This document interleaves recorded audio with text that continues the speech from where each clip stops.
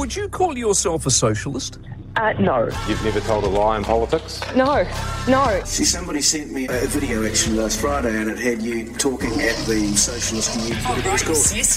And you mentioned the word comrade about 4 times in a minute. What was that about? It was a rally and I would have been about 25 years old. Comrade.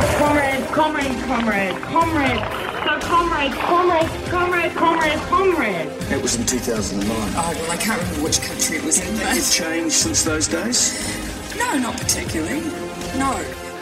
If you are caught in a lie or caught intentionally misleading the New Zealand public, how would you expect to be held to account? Well, I actually believe that it is possible to exist in politics without lying. We drum in that messaging around the dangers of COVID pretty diligently for a full 2-week period of sustained propaganda. Listen to my voice, do as I say and you won't be harmed. Look at the dots. Look at the dots on your belly. Good. Do as I say. No, don't do that. Taser.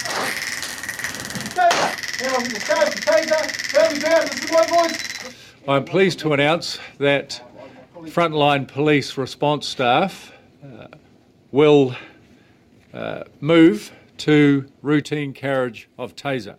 This important change is about enhancing the safety of New Zealand communities, police staff and offenders included. It's clear from the substantial research and evidence collated over the last 5 years that the time is now right for us to take this step and move to routine carriage of taser. For every 9 times a taser is presented, it is only discharged once in those 9 times. The taser has an extremely low rate of injury, just 1% for all deployments across those 5 years. You would have noticed that I was aiming here and here. So we already have the majority of the tasers, but we do have to purchase more to ensure that all of our staff have them. Over and above what we already assigned to this, it will cost about another $600,000 per year. Look, we're very conscious of anything to do with any of our tactical options. And again, it's about weighing the risk, and there is always a very small risk, regardless of the tactical option. But the risk around taser, the evidence shows, is that it is less than other tactical options of injury. Hi, this is Grant Edwards from Liberty NZ, and now let's have a look at the Brad Flutey affair that happened this week. I think it was on a Tuesday, I believe, or it might have been a Monday that it happened outside the bottle shop, or inside the bottle shop, Liquorland it was. Let's see what the New Zealand Herald have to say about this. The headline is Anti-Vaxxer Brad Flutey tasered by police in Whangarei. A prominent anti-vaxxer, which I don't think he would really go under the banner of anti-vaxxer. I don't know where that comes from. That's just that's their tactics. But anyway, let's carry on reading what the New Zealand Herald have to say. A prominent anti-vaxxer was tasered by police and arrested after he refused to wear a mask while shopping, and it was caught on video.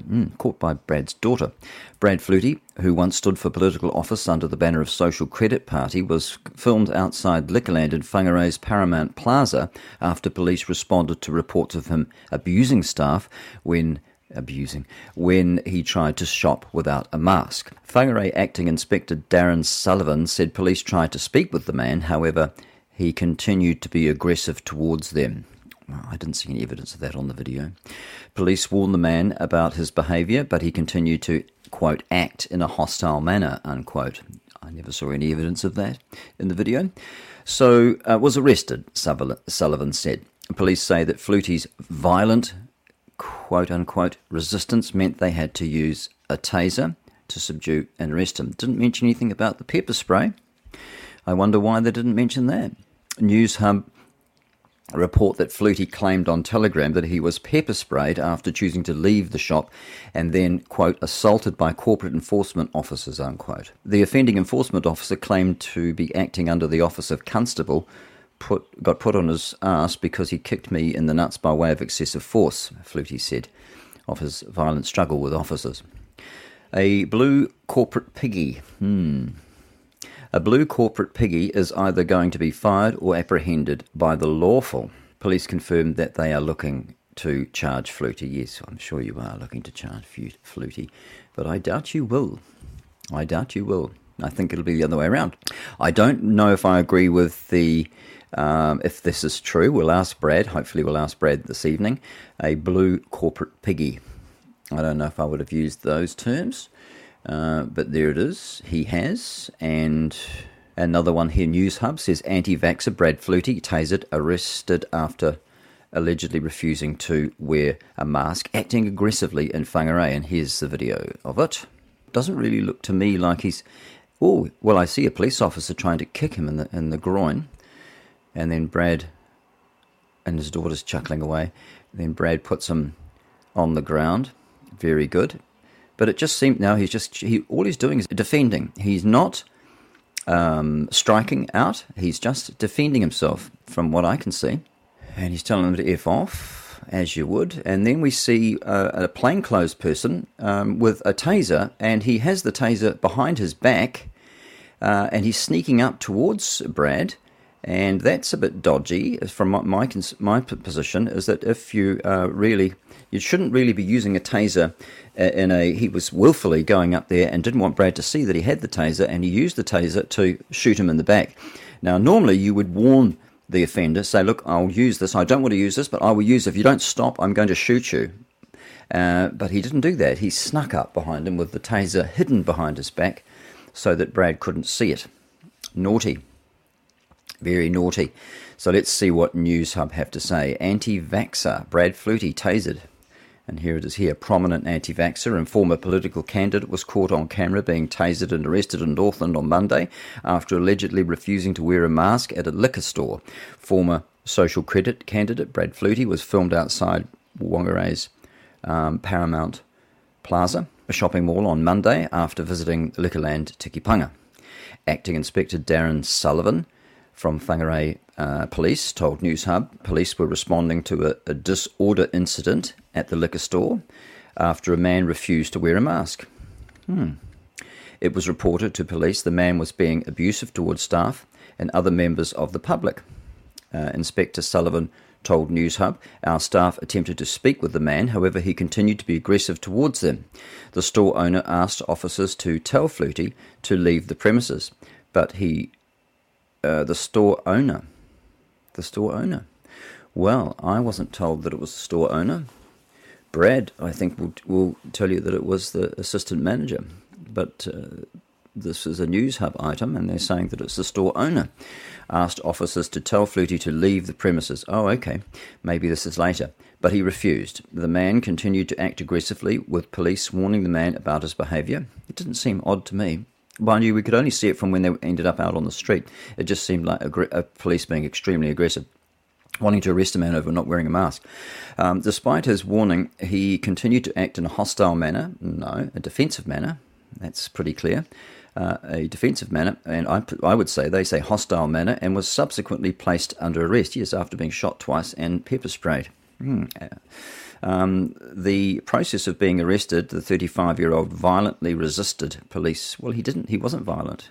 He just used self-defense, and it was non-violent self-defense. He used the minimal amount, and he's a big boy, and I'm sure he could look after himself, and I'm sure he could have punched them all out if he wanted to, but he didn't. He restrained himself, but at the same time protecting himself. But they say that in the process of being arrested, the 35-year-old violently resisted police staff assaulting them. He didn't assault them, not that I could see. There's no evidence of that. On several occasions, Flutey was eventually tasered and taken into custody. However, he wasn't arrested, was he? However, Flutey says he didn't commit a crime and claims he was pepper sprayed as he left the shop on his own volition. He said he was assaulted by corporate enforcement officers and tasered twice. First, one didn't work, just snap the cables. If this happens to you, oh, okay, so you just snap the cables and that stops you getting a shock. Well, that's good to know. Thanks, Brad.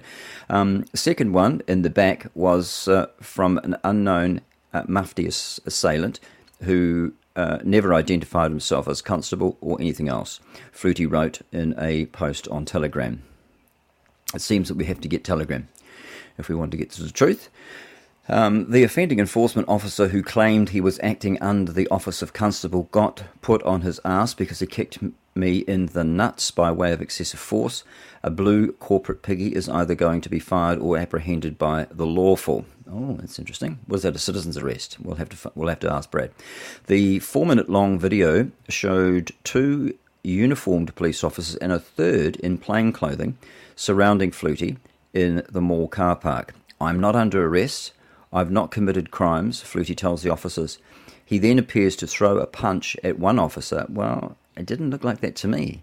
It looked as though he was just defending himself. I have to say, a news hub. I don't know how you got that. It appeared that Flutey threw a punch. Did you mention the fact that the police officer kneed him in the groin and also kicked him in the groin? Did you mention that? No, you didn't. I wonder why. Flutey's arms back to try to... Oh, sorry, here. He then appears to throw a punch at one officer and tries to wrestle the taser off another. An officer kicked him, in the nuts. You didn't say that, did you? And the other 2 cops hold Flutey's arm back to try to get handcuffs on him. Flutey is then kneed in the lower body. Why don't you say kneed in the groin? Be truthful. And he tries to get out of the officer's grasp. Well, wouldn't you? If you're being kneed in the groin. In doing so, he kicks one cop to the ground, and the person videoing, understood to be his daughter, is heard laughing at this. Well, it was funny. 3 cops can't even take him down. What a disgrace, anyway. But what a disgrace taking down someone for assaulting a person for not wearing a mask. Look, honestly, News Hub, you are shocking. You really are. Herald, you're just as bad. Much of the dialogue between Flutey and the officers is impossible to hear because most of the video is being filmed from inside a car. However, he is heard telling one officer, back off, and he then attempts to make a run for it through the car park.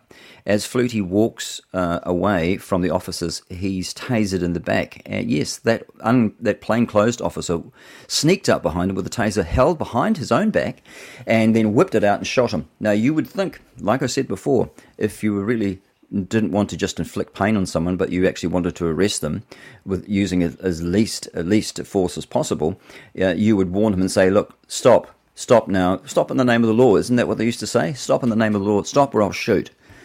And there was no reason for him to use that taser to shoot him in the back. He should have just chased him, because you only use a taser when your own safety is put at risk. That's what you use a taser for. You don't shoot people running away in the back with a taser on a misdemeanor like not wearing a face mask in a liquor shop. Good grief. Flutey is a former social credit candidate who in the past has organised freedom protests against the use of COVID-19 checkpoints. He's also been seen on a QAnon protest in Wellington. Sullivan confirmed police are looking at laying charges over the incident. Well, yes, they said that. They said that about me when I was preaching the gospel in Whangarei. They said they were looking at laying charges against me, but they weren't. They didn't, because they didn't have any charges. They didn't have anything to charge me with. I was just public speaking. And some were offended. They didn't like what I was saying. But that's just the way it is, isn't it, with free speech? Otherwise, it's not free, is it? We don't have speech. We don't have freedom of speech if we can't speak freely. And some people will be offended. That's just the way it is, folks. I'm offended every day.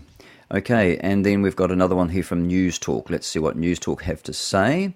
They say a prominent anti-vaxxer was tasered by police and arrested up. Does this one person just write the story and they all just copy it? Seems like it to me. No one's actually interviewed Brad. All they've done is taken comments from his Telegram page.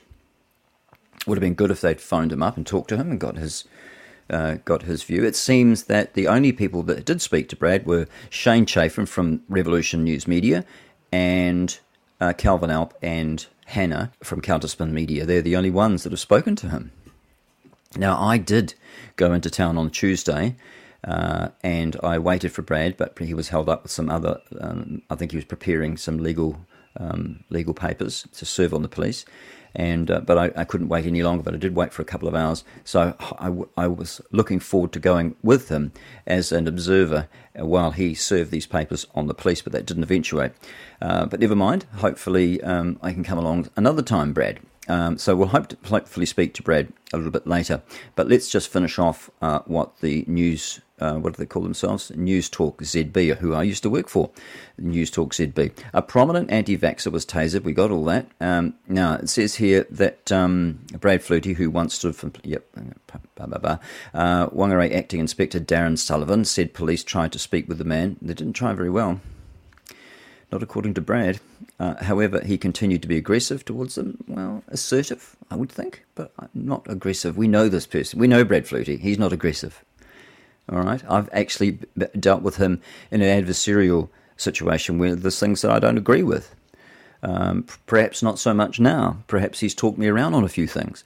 But we disagreed, and I think I would be the one that would be more aggressive than Brad. I think... in my written and my spoken than Brad. He was very he likes to calm things down. That's what I've noticed about Brad Flutey. Now, it said that he was tasered and arrested by the police. There's the photo. Police warned the man about his behaviour. What behaviour? What, standing up for his rights? But he continued to act in a hostile manner. So you say. So you say. What else would you say, I suppose, when you know that you're in trouble, you're going to be probably stood down, buddy, for what you did. He was acting in a hostile manner, so was arrested. No, he wasn't. He was attacked. He was not arrested. He wasn't told that he was under arrest. He wasn't read his rights. He was pepper sprayed. He was tasered, and not all the officers, if they are police officers, identify themselves, and they have to identify themselves, especially when they're asked. Police say that Flutey's violent resistance, well, it wasn't violent. I'm saying again, I see no evidence of violent resistance. I see a man trying to protect himself from goons. And it said that they had to use a taser to subdue him. No, you used a pepper spray on him first off, didn't you? You did. You got violent with him. And you escalated things. When you're not supposed to escalate, you're supposed to look after the public. You're supposed to calm things down. You made a big scene, you silly people, you silly police officers. I'm starting to lose faith in you. And what worries me is all the good police are going to be leaving because they're not happy about your mandates. And so all you're going to be left with a bunch of goons, people that will follow orders without thinking about the consequences of these orders. Just like the Nazis, just like the German soldiers obeyed Nazi orders that were immoral and had them hanging from the gallows at Nuremberg. So be careful. Think about it. You don't even have to use critical thinking. Just think about what you're doing. Same with the shop owners. They need to think about it. Think about their asking people to put on masks, cover up their faces and do things. And the people that are asking us to put on masks are going to be the same ones that tell us we have to have a vaccine passport, are going to be the same ones that are going to be dobbing in their neighbours, rounding up people because they're going to believe the lies from the government saying that we are carrying disease, which is exactly what Hitler convinced the German people, that the Jews were carrying disease. Now, with the Jews, people say to me, "Oh, that's very anti-Semitic. You shouldn't be drawing a distinction between. There's no distinction between the Holocaust or the Jews and Nazi Germany, how they were treated, and what's happening today." Well, there is. And here it is. I'll tell you why there is. It's worse. And it's actually a warning sign for us because the first signs that the Jews were going to be persecuted by the Nazis was not that they were rounded up and put into concentration camps. No. The first sign was that they had laws came out in 1933 restricting them from cafes and restaurants, restricting them from theatres and parks. And so there were over 400, I think they're called Gesundheit laws, correct me on the pronunciation, and these laws were the ones that were upheld by everyday Germans because they were brainwashed by Hitler and his rallies, brainwashed into believing the lies that the Nazi party had put out there through their propaganda against the Jewish people, that they were carriers of disease and that they were responsible for the financial situation of Germany, and people believed it. People believed the rubbish. They didn't think for themselves, and they started dobbing in their friends.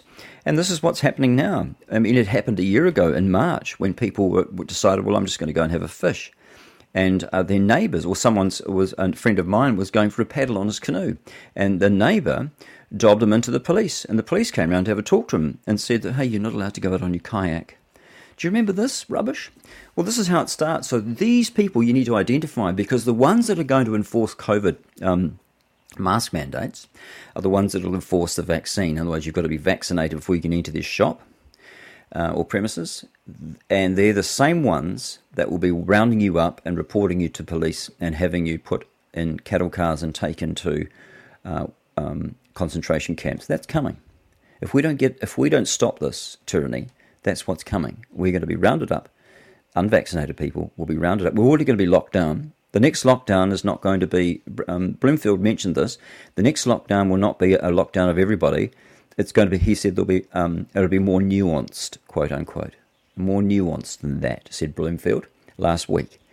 And what does that mean? Well, I think I know what it means. I think it means he's going to lock down unvaccinated people and restrict our travel, which is against the Bill of Rights. Completely against the Bill of Rights, and I think that's what he's going to do. That's what it will happen. And so, and people like me who just decide, well, I'm going to go for a drive and go take the boat out or something, I'll be reported by my neighbour. The police will come around and arrest me, and then I'll be put into a concentration camp. That's what's going to happen if we don't stop these people, this tyranny. And so people like Brad are doing a great job. I mean, what do? You just turn around and tie your hands behind your back and go along with it. Is that the right thing? What message does that give them? What message does it give them if you resist them and defend yourself? And I never saw any evidence of Brad Flutey fighting with the police, throwing punches with the police. I saw him after he was attacked, after he was kneed in the groin, I saw him kick a police officer away from him in self-defense. I only saw self-defense. And so that's the way he's chosen to do it. And all power to you, Brad Flutey. So we hope to speak to him a little bit later on the program. Just getting back to the News Talk ZB, they seem to be quoting News Hub anyway. It says here that the offending enforcement officer who claimed to be acting under the office of constable, this is what Brad said, got put on his ass because he kicked me in the nuts by way of excessive force. So that's why. There we are. Brad just confirmed that. But I don't know if I like the use of the blue corporate piggy, insinuating the police are pigs, which was when I was a boy. That's what the mongrel mob and the Hells Angels used to call the police, the pigs. And I can even remember in my town when I was young that a bikie had a pig's head on the front of his motorcycle. So I don't know if I like that. Also, I'm hoping to have John Ansell on to tell us a little bit about why he's a little bit offended with Shane Chafin's heading. Bringing in the colonisation into the mix, because one of the officers was from Northern England, and also Brad's comments about how the Scottish were treated. I don't see how that's germane to the conversation, and John Ansell may have a question or two to answer to ask there, and perhaps Brad and Shane might like to justify their use of some of the wording in the report on Revolution Media. Well, what else have we got in the news? Radio New Zealand, see, they are such an arm of the corporate, of the communists these days. Radio New Zealand News, what have they got to say? Oh, look, there's one of Pinky. My goodness, she looks like Miss Piggy, doesn't she?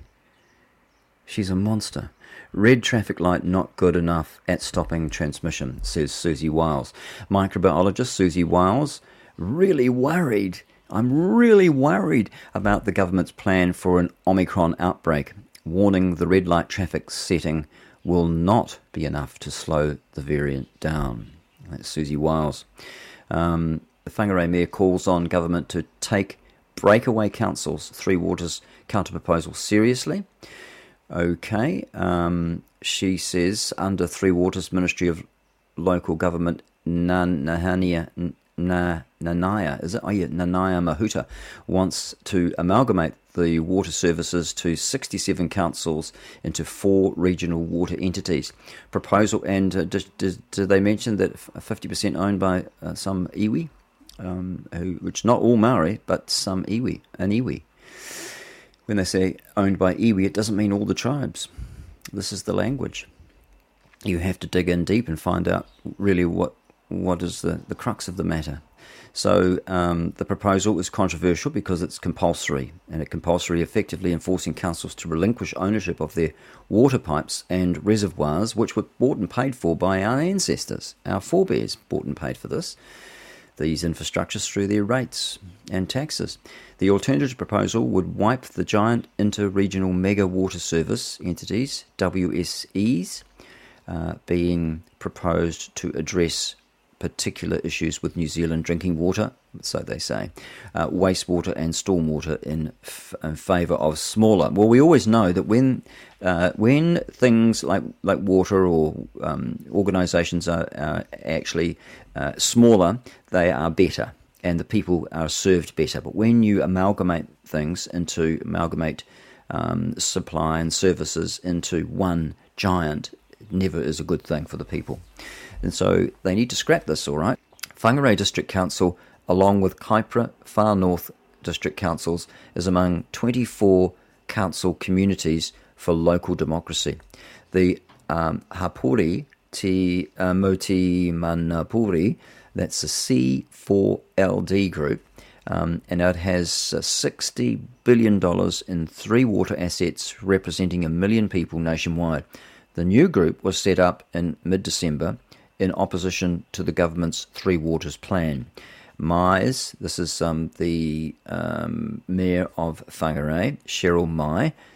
Her comments come ahead of the C4LD next week, presenting its alternative proposal in Wellington to a Three Waters working party set up by the government at the start of December. She said, "We expect the working party to look at the alternative proposals, see merit in it and recommend it to the government." She said it's a better model for New Zealand because it's direct accountability and is much closer to consumers, closer to local democracy. And I'd agree with that. So that's good. Cheryl Mai standing up for the local people. Very good. So let's see how that goes. I hope it goes well for them. Now, this is very interesting. This is Dr. Bernard Connellan. He says that he's received notification from the Medical Council of New Zealand, which is a tool of the government now, no longer looking after the doctors, but is actually a weapon of the socialist, communist, which is really the one thing, isn't it? Every socialist wants to be a communist. They are a tool of the Medical Council, that is a tool of the government. So Bernard Conlon says that he's received this notification from the Medical Council that they intend to suspend him ahead of the investigation into the various complaints laid against. They suspend you before they've even heard the complaints. So there's a photograph there of the Murupara medical rooms, and it says here a complaint was first made against Dr. Conlon after he made public comments questioning informed consent in pregnant women. And I can't believe I'm reading what I'm reading. The complaint was made because he questioned informed consent in pregnant women and in children at a Maori health hui in August. Good grief. Further complaints about Dr. Conlon, his professional conduct, make it sound like he's a pervert or something, like he's a pedophile out the back of the surgery. Doesn't it? That's what that does, professional conduct. Further complaints about Dr. Conlon's professional conduct were made to COVID-19 response Minister Chris Hipkins by an unnamed junior doctor. Why is he unnamed? I think that everyone has the right to know who their accusers are, so he needs to be named. And Radio New Zealand, bad on you for not finding out who this person is. I hope we do find out who this unnamed junior doctor was, if indeed he's even a real person, who was working at the clinic for 3 months last year. Okay, probably just put in there as a spy. The complaints have since been forwarded to the Medical Council. Among the accusations are that he labelled patients' notes of people who have had the Pfizer COVID-19 vaccine as becoming magnetic. Well, that's because he's found that to be the case, which Conlon described as baffling. That's fine. He's observing. He said the words becoming magnetic did appear on one patient's notes, but only because that patient described and demonstrated to him that they were able to stick coins to their stomach 6 weeks after receiving the Pfizer vaccine and telling him that they were becoming magnetic. I have the less usual trait of believing my patients when they present with unusual symptoms, he said. The patient was able to provide visual evidence that 6 coins could remain on the patient's torso, which I documented in the patient's notes. That a junior trainee would find such clinical honesty somehow worthy of reporting to the Medical Council is still somewhat baffling to me. However, it is strange times indeed, Dr. Collins said. He has also been accused of celebrating when he heard the news that Boparai had the lowest vaccination rates in New Zealand, which was witnessed by the junior doctor who was a dinner guest at his home. Wow. You invite the devil into your house. Invited a wolf into his home. Dr. Conlon has applied for a practice exemption to allow unvaccinated staff to continue to work at the Boparai Medical Centre, as well as himself and partner Dr. Britta Noske, being unvaccinated with the Pfizer biotech vaccine, which is still in experimental stages. No matter what the government tell you, it's not out of its full trials until 2023. Don't let them tell you that it's not. They've been given approval. Yes, it's been given approval, but it's not out of its trials. Given approval to use on a small group. And Sue Gray had to go to battle on that one and won the case, and then the government changed the law. And now he says, this is Conlon, he said that there are 3 of the practices, receptionist and 1 nurse, had also opted not to get the vaccine. As employers, we value our staff and have reconfigured the surgery to allow ongoing employment for all, while still excluding the non-vaccinated from patients' contact as per the COVID-19 order. I find the jab on your job policy frankly repugnant, he said. And we're talking about Dr. Bernard Conlon. I think he's been in Boparai for 30 years. He's loved by the people, great doctor, and he's just telling people that they need to question what this government is doing. Dr. Collins said he had acquired unpopularity for openly speaking out against mandatory vaccination, and then he had further irritated the Ministry of Health for attempting to import ivermectin, which we know is very, very successful worldwide in treating and in prophylactically treating so-called COVID-19. However, to them, hoping to then make it available for free to my high-risk patients when they are infected with COVID-19, said Colin. The Ministry of Health seems disinterested in the success of this approach in countries such as Brazil, India, Mexico, and Japan, and would prefer infected patients being given only paracetamol and a pulse oximeter. Very sad indeed when one looks at the amazing success overseas using ivermectin. We have already monitored successfully 8 patients with COVID-19 without issue, said Dr. Collin. Dr. Collin has also filed a case in the Rotorua District Court seeking a judicial review of a MedSafe decision to confiscate a consignment of ivermectin he was importing for his patients. 3 days after making a legitimate claim against the MedSafe decision to take possession of my ivermectin, the Ministry of Health laid a further complaint against me to the Medical Council for unprofessional behaviour. Then, just before Christmas, I received notification from the Medical Council that they intended to suspend me ahead of an investigation into the various complaints for the safety of the New Zealand public. Dr. Collins said this is a 30-year veteran medical doctor in Boparai, 30 years at least.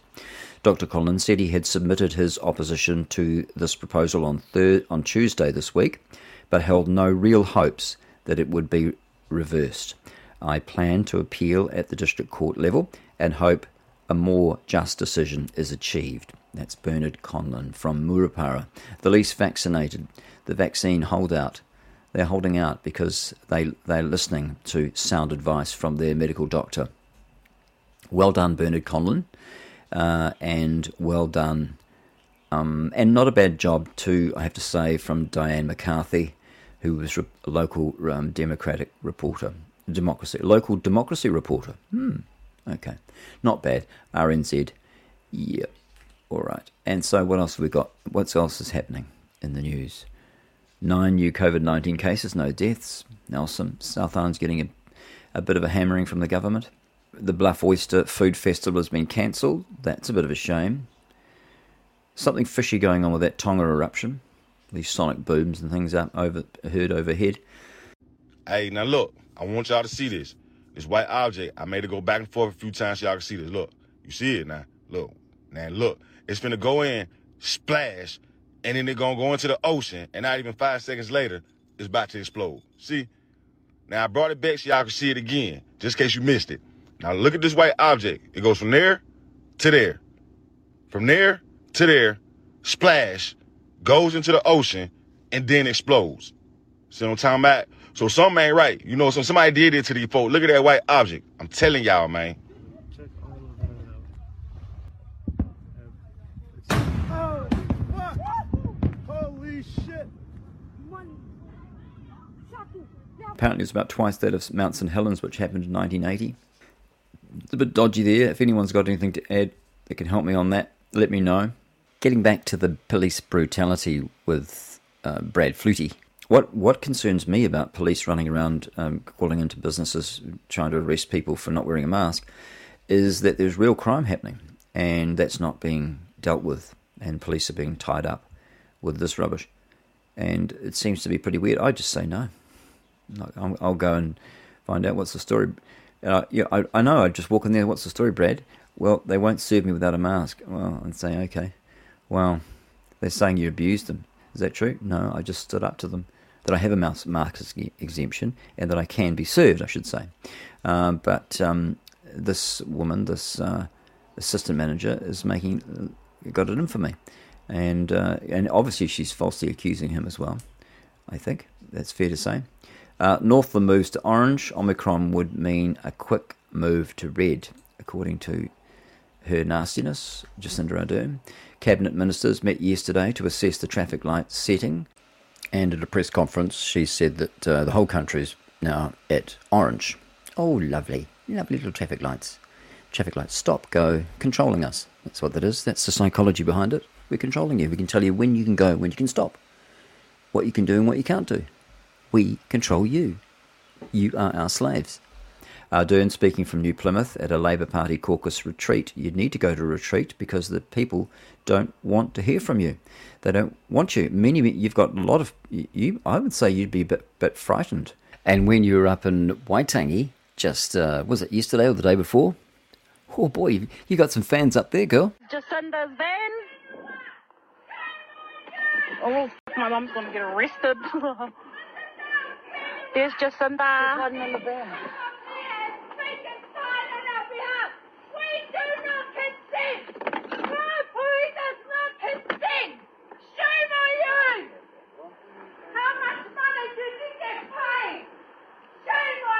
They're going to leave.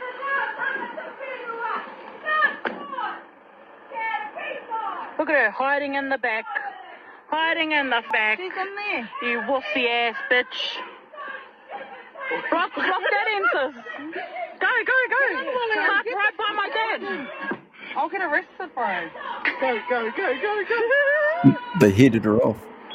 Yeah, fucking nothing. Go. Good little bitch. What a wussy. Sack the cuz. Oh boy, when I got sent that, I couldn't stop laughing. I had to edit a few words out, but it was classic. And it's just so harmless fun. A couple of Mara girls, just laughing their head off at the stupidity of this government and the way she won't front and the lies. I can see right through her. She's just a joke and they're having fun. One's a little frightened, the other's pretty ballsy. I love it. And it sounded like Teotinga Rogers was in the background there saying, nah, we do not consent. Nah, Poo, we do not consent.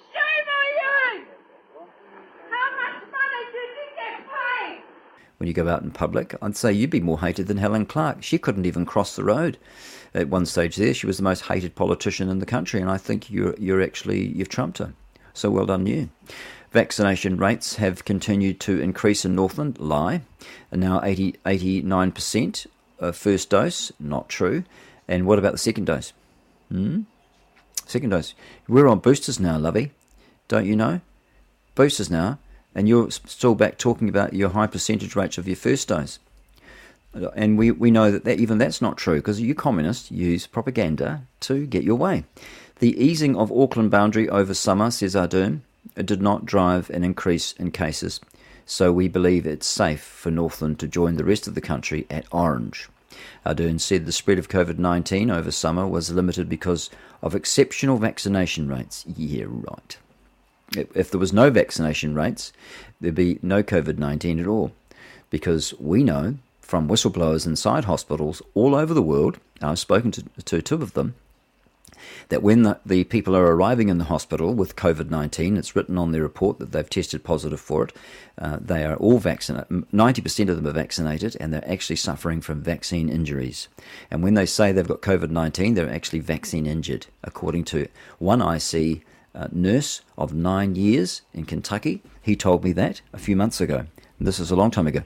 And so really my belief is that all these variants are just as a result of the vaccination. That's what I believe. And I think that I will be proven right in that belief. And I'm not on my own in thinking that. So that's her with her Omicron. She's looking haggard, isn't she? Be thinking twice about marrying her. Mind you, you marry for love, don't you? Or is it you marry because you're so fully compromised, Mr. Clark, that if you opened your mouth, you would be history? You just do what you're told, and the money keeps rolling in. What was it, 20 million? 25 million? That's not very much, is it, to betray a country? I'd want more than that. And the Defence Force speak of the Tonga relief operation. New Zealand Defence Force Commander of Joint Forces, Jim Gilmore, speaks about the operational response in Tonga. So I don't think that really concerns us at the moment, but our thoughts and prayers do go to the people in Tonga after what's happened to them. Was DARPA involved? I wonder. And then we've got the fellow from, where did he come from? Sort of a John Key clone. National leader Chris Luxon says the government has no plan for tackling Omicron, and a decision today show Labour took a month off. That's right, they did. This afternoon, Prime Minister Jacinda Ardern announced Cabinet's decision to move Northland into orange from midnight tonight. She said that if Omicron was found to be transmitting in the community beyond border-related cases, all of New Zealand would move to red within 48 hours, which is completely different to what Ashley Bloomfield said last week. He said that we have a more nuanced way of dealing with lockdowns, and it certainly won't be a nationwide lockdown of everybody. And I think he was hinting at the lockdown the unvaccinated. That's what I think he was saying there. So she also signalled further changes, including a graduated system for isolation. Now, what does that mean? What is graduated system for isolation? Does that mean just lock up the unvaccinated? I wonder. And that'll be announced next week. So we can look forward to that after Sunday. Speaking from Nelson, Luxon said a more rapid antigen tests were needed, and the government you need to stop all your testing, because that's what's pushing this so-called pandemic. You just quit the testing, because you can't tell the difference between a virus, a cold, you can't tell the difference between COVID-19, Delta, Omicron, or a flu or a cold strain. It can't tell the difference. It shouldn't be used in many countries, it's not being used anymore, PCR testing. So you can talk about things, but it's actually happening on the ground, according to Luxon. We don't have a single extra ICU bed. Do you know how many ICU beds there are usually, Mr. Luxon? You make it sound like that there's hardly any ICU beds in every hospital. But they can turn areas of the hospital into ICU very quickly and very easily. You're very uninformed I think. We have 4.6 million tests, less than one per Kiwi, and blah, blah. I'm tired of all this. You just need to stop your testing. That's how you fix it. Hipkins defends nighttime announcement online on MIQ hold. Now, what is that all about? Now, that came out on the 19th of January, and I missed that. The MIQ lottery system is put on pause by the government with a statement from the head of the MIQ, Chris Bunny, I should say. Bunny. Interesting names these people have put into these positions. Chris Bunny. Saying an unprecedented number of positive Omicron cases appearing at the border required more rooms to be set aside for them to quarantine. In a media release this afternoon, Hipkins said the pause was temporary and rooms would be released again after Cabinet considers its position, including about reopening the border. In the meantime, our focus will be on getting booster rates up and immunising as many 5 to 11-year-olds as possible before Omicron takes hold in the community, he said. Well, what will happen is little people will die and a new variant will be formed because of the continual immunisation of people. This is wicked, folks. Wickedness in high places. Wickedness. In the media stand-up this afternoon, Hipkins said the announcement about the delay to MIQ rooms was done via the website only and not sent directly to journalists because the government wanted to get the information out to people as quickly as possible. What? It was done via the website only and not sent directly to journalists. Well, wouldn't you do both? If you wanted to get out to the people as quickly as possible, wouldn't you use the media to help you? Yes. I would think so. And so that's a roundup of the news this week. New Zealanders are challenging the government's management. Yeah, we know that, of the MIQ. So it's all just COVID, isn't it? Just COVID. It just drives you nuts. We've got some very compromised people in politics at the moment.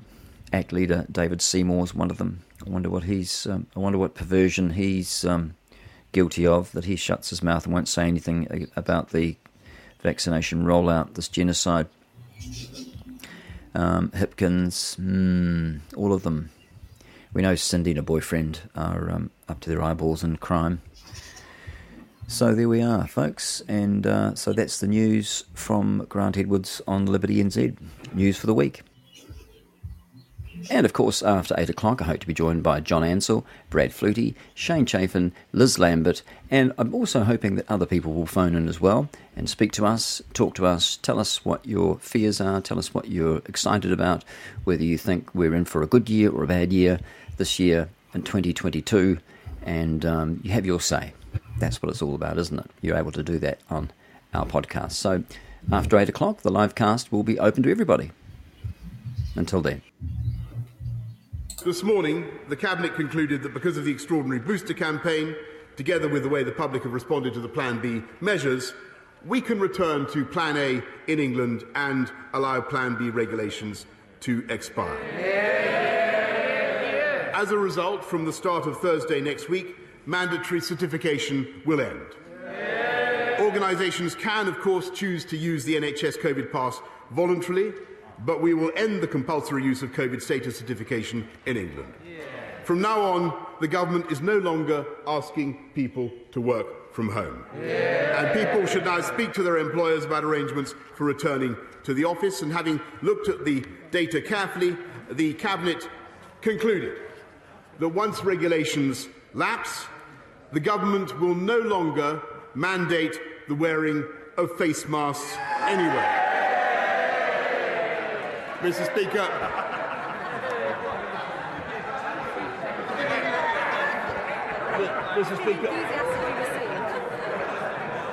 Mr. Speaker, from tomorrow we will no longer require face masks in classrooms, and the Department for Education will shortly remove national guidance on their use in communal areas.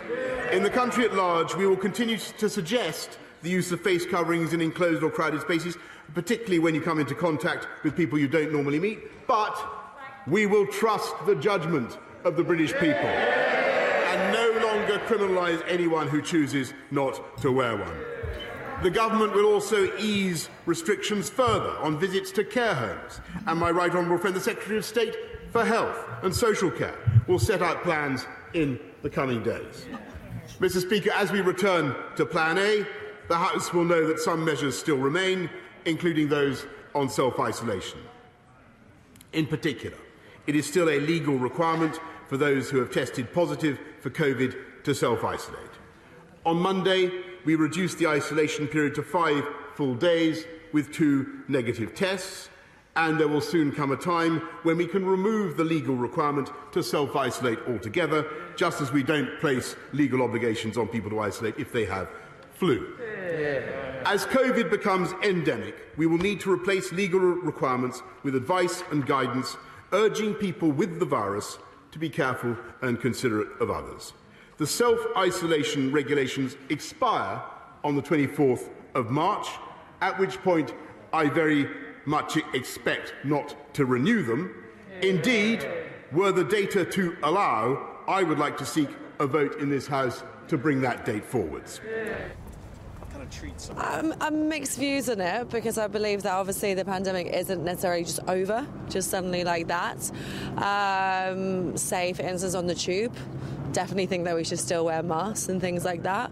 But I do think we do need to resume some kind of normality, like people do need to be going back to the offices and getting back to work. I think I would keep it in transport and crowded places like shops where people have to go.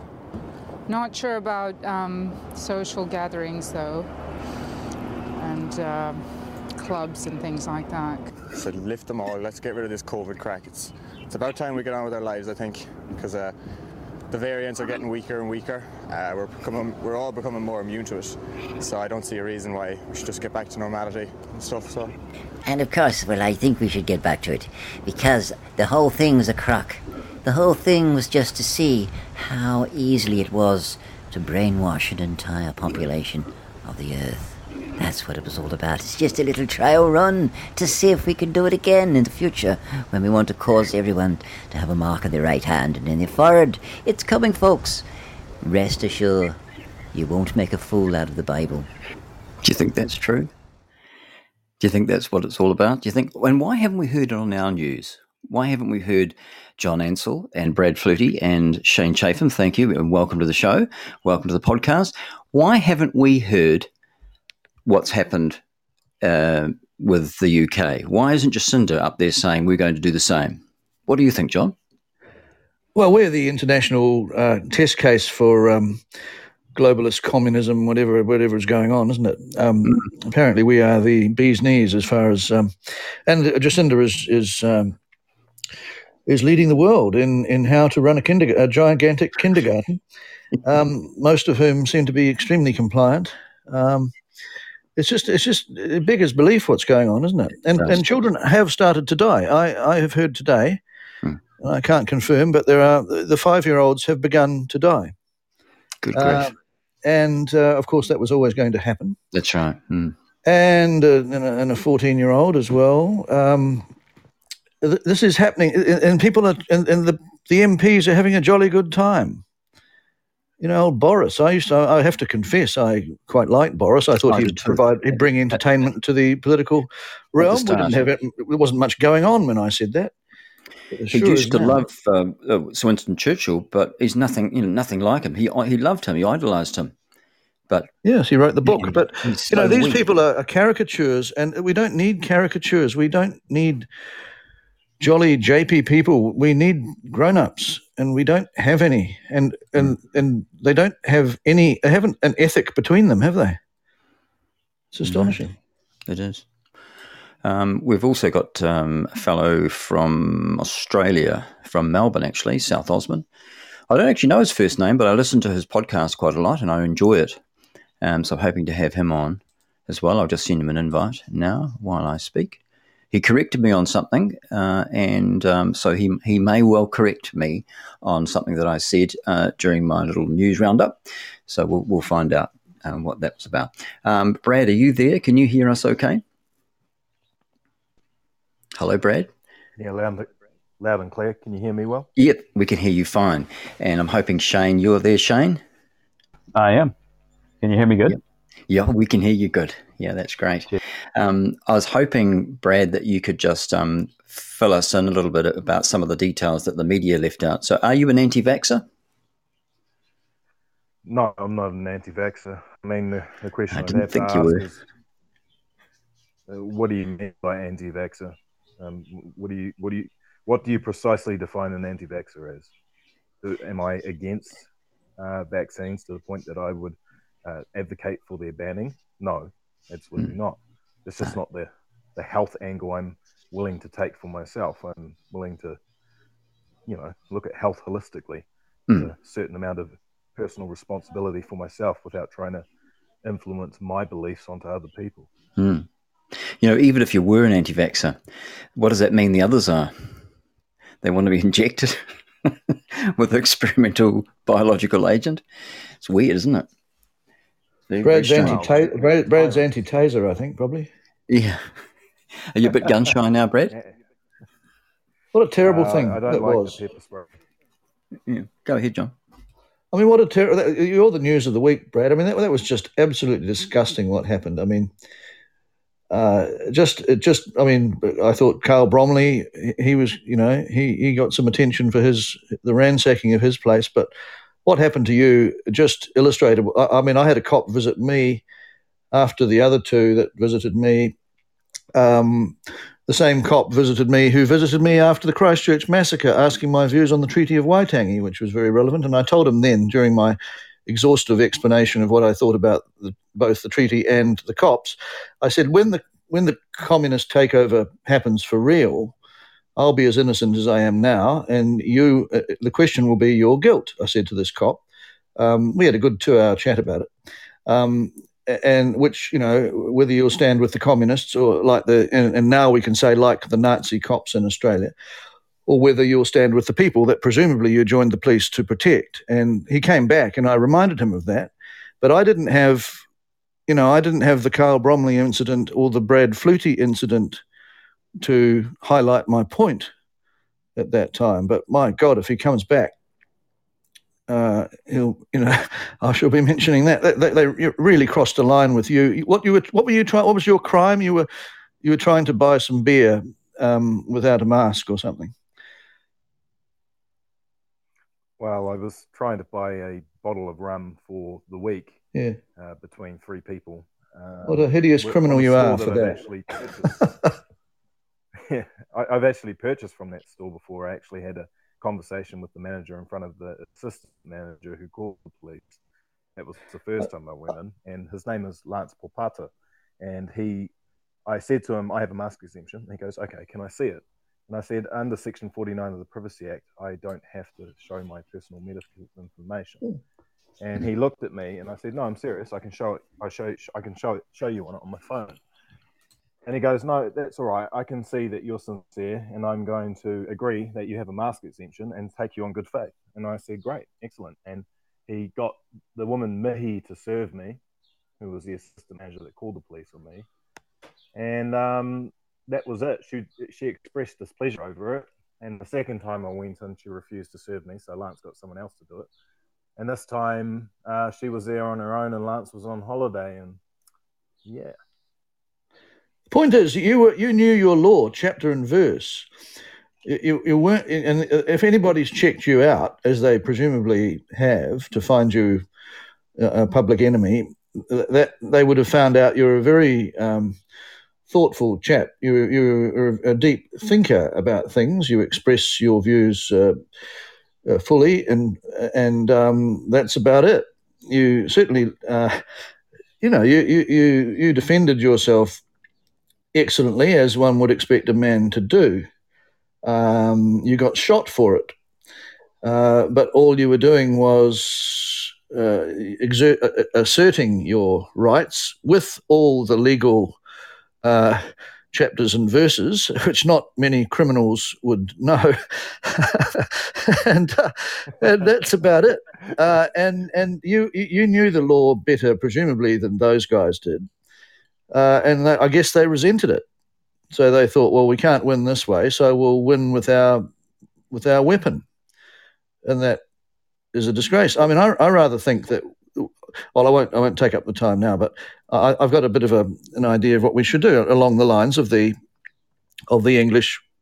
Presumably, she was a lawyer who turned up at the police station in Hammersmith, and I rather think I might do that in Masterton because they've been to see me, and I've had a few words with the local MP, and very reasonably asserted why he should be, in due course executed, which seems like a perfectly reasonable thing to do to a genocidal child murdering gangster.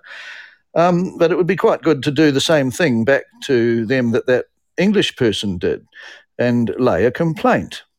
And you, Brad Flutey, have even more right and possibly ability in that direction. That actually might work, I think, because I have to respond, especially if it was live on Facebook. Yeah, well, I do my best every single day to try and be less full of crap than I was the day before, and that's just lots of reading, lots of looking at the definitions of words in multiple different areas.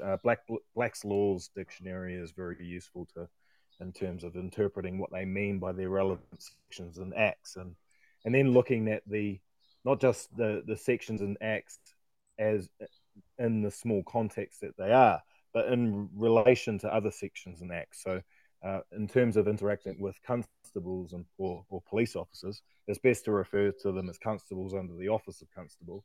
It's good to understand, or rather comprehend, Section 22 of the Policing Act. Once you realise that a police officer or a constable cannot act as a constable and an enforcement officer, then you can understand what they're actually allowed to do, depending on what office they classify as. And so any police officer, whether they are trying to enforce things on you or be an enforcement officer, if they put themselves under the office of constable, they're only relevant in this situation if a crime has been committed. So if I haven't committed a crime, if I haven't been contrary to law, not legislation, not legalese, not civil law, but law in the fact that I haven't committed harm onto anyone else or injured anyone else, then a constable has no business being there interacting with me. And so if that's ascertained first, the conversation afterwards, which should be more questions than answers, in fact, all questions on your behalf, then you've got a pretty sound way out of it, unless the police officer just wants to assault you because they think they have authority over you. And that's what happened on that day. Now, I heard a rumour that the top police officer in your town was none too impressed with the underlings, or did I get that scrambled? So I would say that they wanted to have nothing to do with whatever charges that constable attempted to lay at me. So to set the record straight on that article, I have never been arrested by the Whangarei police. I won't say his name. I have his name now. That constable never arrested me. He unlawfully detained me. Now, the Whangarei police, and they're good. There's good sergeants and good detective inspectors there. I have a lot of friends Brad. at that station. Can't hear. They didn't even... Sorry to... You there, Brad? Sorry to interrupt. Are you somewhere? It seems to be very bad signal where you are. Is there any way you can get to a better place or location? Are you inside I'll just try a building to somewhere? And if you just turn the volume down, that will be a lot better. I'll guarantee it. Are you there, better? Brad? If you come close to the phone, you'll be great. Is that better? Yeah, you sound good now. Yeah, we can hear you. That's great. Right, my mic must have crapped out. So where did I get up to? When I cut out.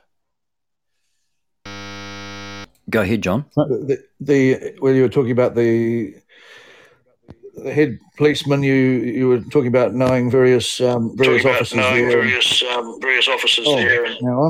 Now I'm doing. Oh, sorry, Brad. You just have to turn that volume way down. Just have to turn that volume way down. Way down so you can barely hear it, and we'll see how we go with that. Yeah. Bit of a contradiction. You have to You have to It's just hard, about not isn't it? hear Yeah. it, and then we can You hear do, you. don't you, John? That's what you do, isn't it? Yeah, Can you I turn it have down to turn any it more, down to Brad? the. Oh. You hear me now? And you just bring your mouth in close to the mic and we'll be able to hear you. Is that better? A bit less volume again. Yeah, bit less volume, sorry. How's that? You're fine. It's just the volume we're hearing ourselves back through your speakers. Yeah. So I've got headphones on. Try now. Okay. Righto. Sorry, John, where was Brad up to? What were we talking about?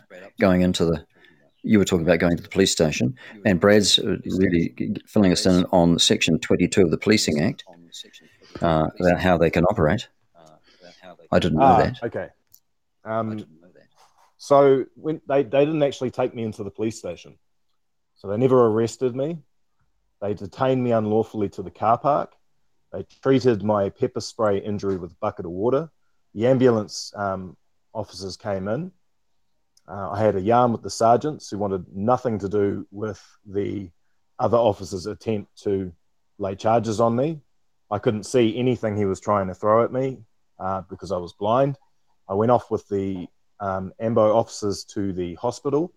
The prongs were taken out and given to me as evidence, and the police have refused to give me any details about the incident when I rung up, which is my lawful right. If they're laying charges on me, I need to know what the details are of the data of the incident. So I have to keep ringing until I get those details. And your daughter was filming, so she must have been upset seeing that happen to you. No. No. She thought it was funny. Oh, okay. She's actually quite brave. Hey, Brad, it might be better to go back She's to the actually quite headphones. brave. I'm sorry.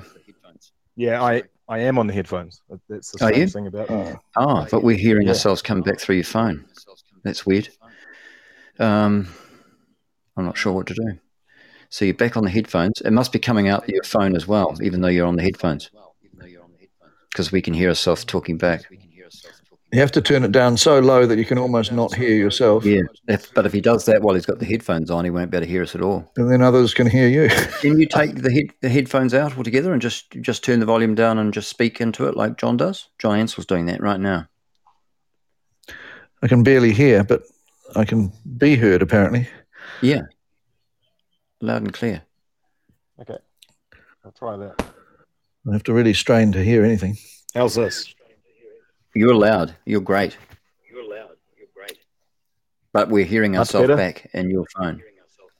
Yeah. We're not having any trouble hearing you. We're hearing ourselves come back through your phone.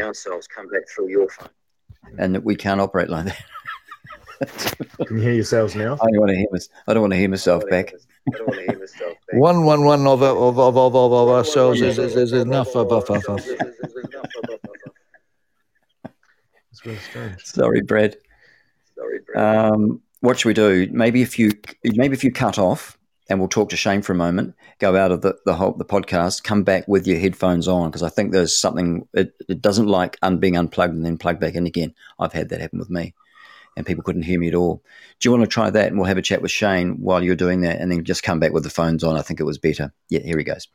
Okay, in a moment, we'll be back with Shane Chafin and John Ansell. Everyone who died with COVID should be considered murdered. Early treatment has always been affected. I walked out of the hospital on the mandate day. I have my own practice, and I am the only person in town treating COVID patients prior to hospitalization. I also watched the entire staff at the hospital, including in my unit, get vaccinated and then get COVID, amongst all kinds of other ailments. You have now loaded your body with millions of spike proteins, and you are a ticking time bomb for cancer, blood clots, and whatever kind of ailment may come up in your body. And I'm tired of hearing people go and ask doctors, can they be treated for COVID, and their only option is a vaccine or go home or go into the hospital where you're not going to make it out. I will be happy to treat any one of you for COVID prior to going to the hospital, because early treatment has always worked. I'm a member of the FLCCC Alliance, NC Physicians for Freedom, and the Medical Freedom Summit. And I would ask y'all to please stop choosing fear and putting masks on our kids. The vaccine is not going to work. Early treatment has always worked, and government mismanagement of patients is why people have died. And families have realized this, and they are rising up, and they are going to come after governments and the hospital. I was highly decorated and highly respected at New Hanover. I was the November 2020 Employee of Excellence, and I had a job opportunity this year from the chief medical director at this hospital, and I chose to walk out and stand up for what is right. So putting these masks on our kids is not going to help, nor is vaccination, and we all need to realize that. It is out, the cat is out of the bag, and people are speaking globally, including the inventor of the vaccine. Well, that doctor was speaking, her name escapes me, but she was speaking directly to Dr. Fauci. I hope he's squirming in his little chair. Hope you're sounding a bit better now, Brad. I'm sorry, I've probably given you bad information. I do that, don't I, John, sometimes? Get things wrong. Oh, I wouldn't like to say. So we're up to Section 2022 of the Policing Act. That was fascinating, Brad, if you could fill us in a bit more about that. This is good stuff. Right, so you have two officers that a police officer can occupy. If he's in the enforcement role, he's trying to enforce civil legalese on you, which is legislation that's not necessarily bound to law. So you have legislation that's in line with law. You've got your privacies, because you've got an inalienable right to your private information. So you've got your Privacy Act. You've got the Crimes Act that protects you from harm. That's what the constable is meant to be basically there for, to prevent harm onto his community, his or her community. And so with the enforcement role, that's your tickets and all that sort of stuff. It used to be a separate role. But now what they've done is they've merged the two roles together and they have police officers do it. But they can, if they're acting under the office of constable, they cannot be an enforcement officer because the two roles contradict each other. To be an enforcement officer, you have to enforce injury onto others, right? You are enforcing the opinions of the government through the enforcement role onto your community, which is in contradiction to what a constable is meant to do. A constable is meant to protect the community from injury. That's his role. So if you were to be pulled over or you come to a checkpoint and an officer comes over to you and goes, "Hey, how's it going?" You go, "Hi, how can I help you?" That's your first question to them interacting with you. And they go, "Oh, we've just pulled you over here." No, incorrect. I pulled over because I thought you were in distress and you might need some help. Are you a constable? Why? Yes, I am. Ah, excellent. Are you acting under the office of constable? Yes, I am. Cool. So under Section 22 of the Policing Act, you gave your oath to prevent breaches against the peace according to law. Sure. Excellent. Can I go? Well, no, I'd like to see a license. Sorry, I don't need one. And you establish that you're a constable. Sorry, Brad, we're losing you there. Are we having trouble? Are you having trouble too where you are, John? We're losing you there, Brad. Are you inside a house or where? Me? Oh. No, Brad. Yeah. Can you hear me now? I can now, but you seem to go. I think it's the cell phone quality, yeah. But we'll bear with it because it's good stuff. So you've been pulled over by a police officer. You correct him and say, "No, I stopped because I thought you were in distress." Yes. So you're basically breaking the assumption that he has authority over you right from the start, right to the very end, because he doesn't have authority over you unless you've consented to that authority. Okay. Right. Now, if he's jaundiced as a constable under the office of constable, he has no business, no lawful right to enforce anything on you or presume to have authority over you. He's there to protect you. To uphold the peace. Period. Full stop. Yeah. Yeah. These seem like technicalities. They seem like, yeah. You go ahead, John. These things seem like nitpicking, I suppose, from the police point of view. They're not used to people having this depth of knowledge. They're not used to being sprung. That's, I guess, what makes them angry. But and it does seem rather odd that a policeman has to straddle two roles, one as a peacekeeper and the other as an enforcer. That must make life a bit difficult. He must have to be pretty schizophrenic about things. It sounds very strange that a constable can't actually enforce anything, or is it the other way around? Well, I guess I'm just expressing the typical idiot's confusion of. No, it's perfectly relevant. Yeah. So a constable can enforce something, and that's when a harm is being committed. Yeah. So, for example, it can also be in your behaviour. If you're acting erratically, then you're moving into a zone called the Summary Offences Act, where you're disorderly conduct. Okay, if a police officer can, with the help of witnesses, prove that you have been behaving disorderly, then he can presume harm is going to be committed, and he can do something about it. It's all about your conduct and the way that you present yourself, and you make sure that you evidence that. They act on someone else's say-so, don't they? I presume that the police came to see me after the Christchurch massacre. Of course, we know that they set it up, as I reminded the constable. Oh, I don't know if he was a constable. I have to think about it. But I said it was interesting that you should come to see me because, you guys staged the massacre with the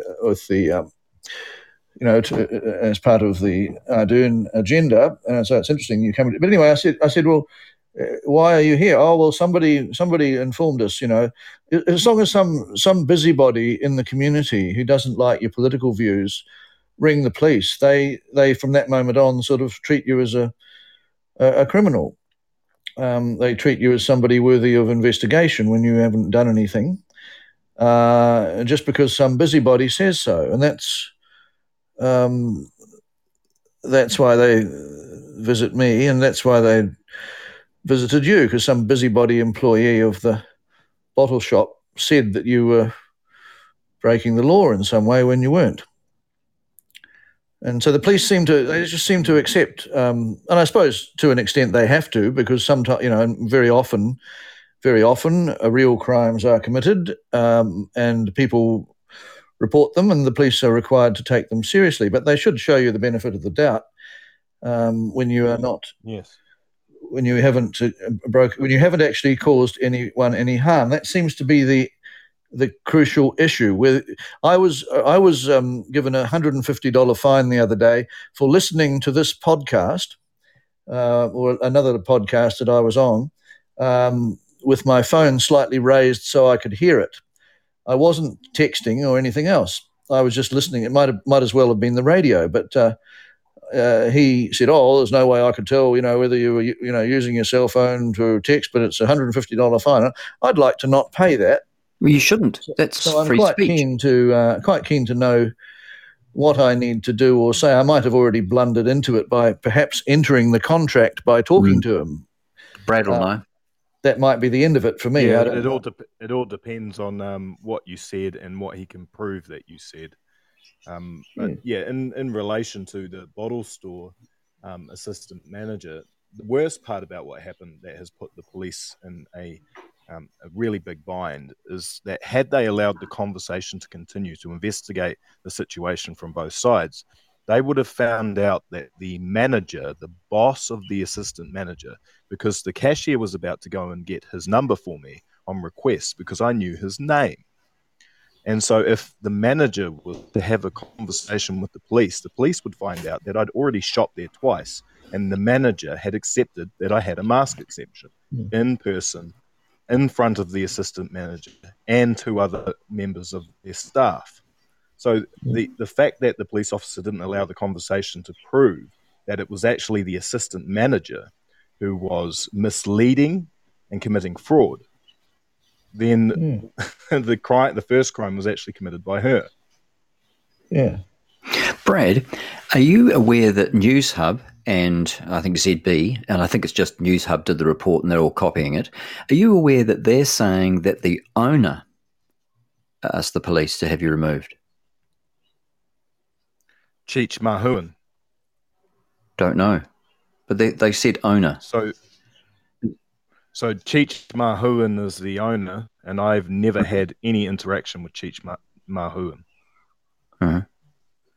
Yeah, well, they didn't mention the name. They just said the owner. I wonder if they got mixed up between the owner and the manager and the assistant manager. Oh, they'll Maybe just they be meant lying and hoping that nobody does anything about it and chases it Right. up. But we've already found Right. his number, and I plan to ring him and have it recorded. Good. And how long do you think it'll take before you'll be able to take some action against the police? Are you going to take action?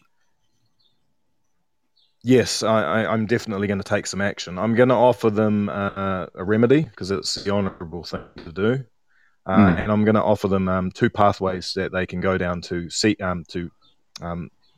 generate either one of 2 remedies. One remedy that is, I guess, a bit soft if they meet my requirements for apology, and then there's I guess a pathway in where the remedy is probably a lot harsher because they've refused to acquiesce to the easier way, where I allow them to deal with it internally, so long as they provide information on how they've dealt with it internally. What does the law say that they're allowed to do to you? They have wounded you twice. Were you aggressive? Or 4 times. Well, we saw it was sort of pillow fighting, really, wasn't No, it? but inside the store, we didn't see that. They're saying that you were acting aggressively. Well, I can't imagine you acting aggressively. Well, you were, but you were acting aggressively in self-defence. Asserting his knowledge. In a quite manly fashion, and there was quite a lot of, there's a bit of kickboxing and things, but they were doing more to you than you were doing to them. Well, that was self-defence. They'd kicked him in the nuts and kneed him in the nuts. Yeah, what are you supposed to do? What are you supposed to do? That's right. Brad did what a bloke would do when a whole gang of guys are attacking him. That's what you do. I'd like to think I did. I don't know if I'm as blokey as you, Brad. Even if it was, even if they actually. Oh, hang on, Brad. You've muted yourself. Yeah, go ahead, Brad. Trying to say that again, Brad. You muted yourself accidentally. Go ahead. Even if they felt they had a legal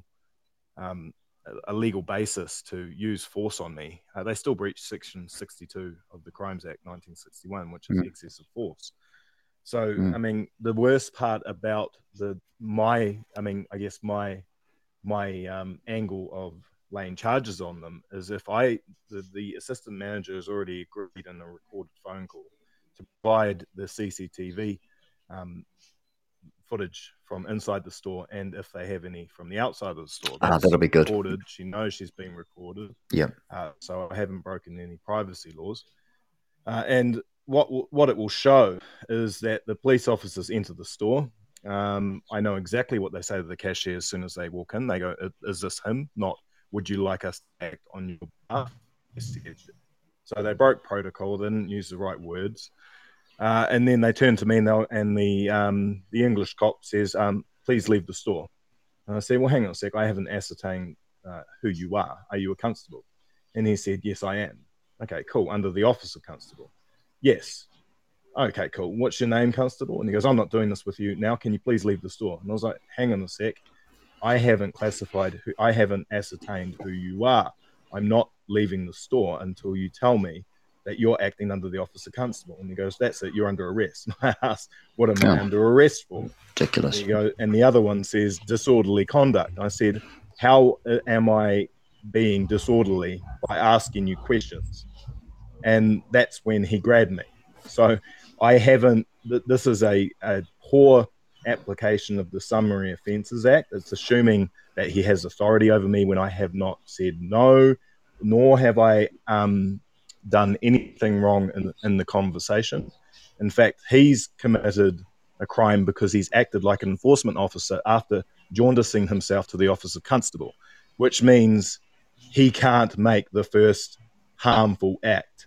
He has to wait for me to be aggressive. Now, it seems like the sergeant is just saying that the CCTV is aggressive and hoping that I don't secure it. But the thing is I've already secured it because I've got the acquiescence of the assistant manager, who's also an offender, to saying, yes, she will provide the CCTV footage. So even if they refuse to, a court will make them when I provide the evidence that they acquiesce to it. Is that subpoena? Is that what they call it? Yeah, they'll subpoena. I guess it all comes down to, it's all very well knowing the law inside out and backwards, but if the judges don't uphold the law, as seems to be the case in communist takeovers, as I keep mentioning, it's rather a moot point, isn't it? If we are at a point in history where probably there are more New Zealanders that know the law, people that have been studying these things that Brad, than ever before.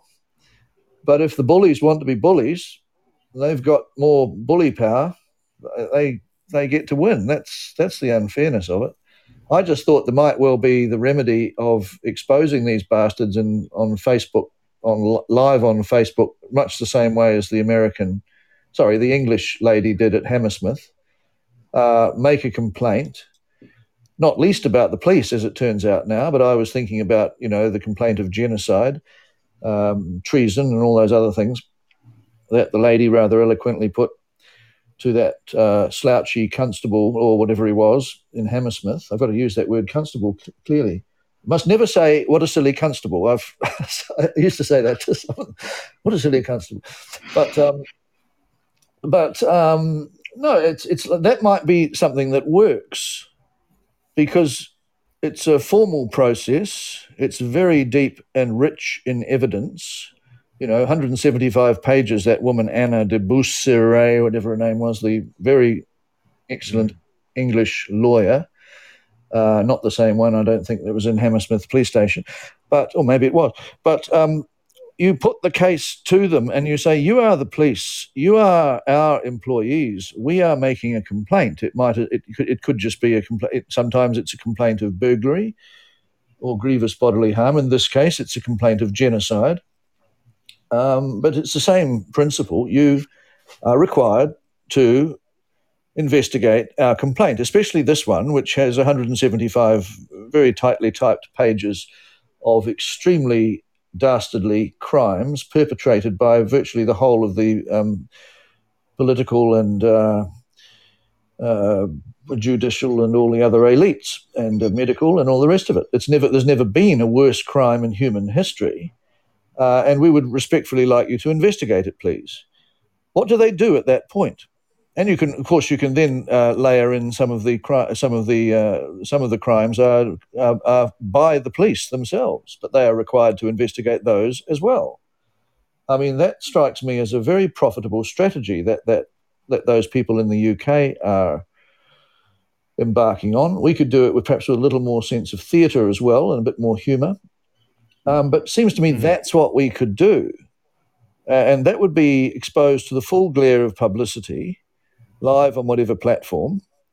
So at least the public would be aware. The team of 5 million, should it be done with sufficient panache, the team of 5 million would know what we know, which is my idea of a strategy all along, because at the moment, not enough of the team of 5 million, so-called, know what we know. We are unusually curious types.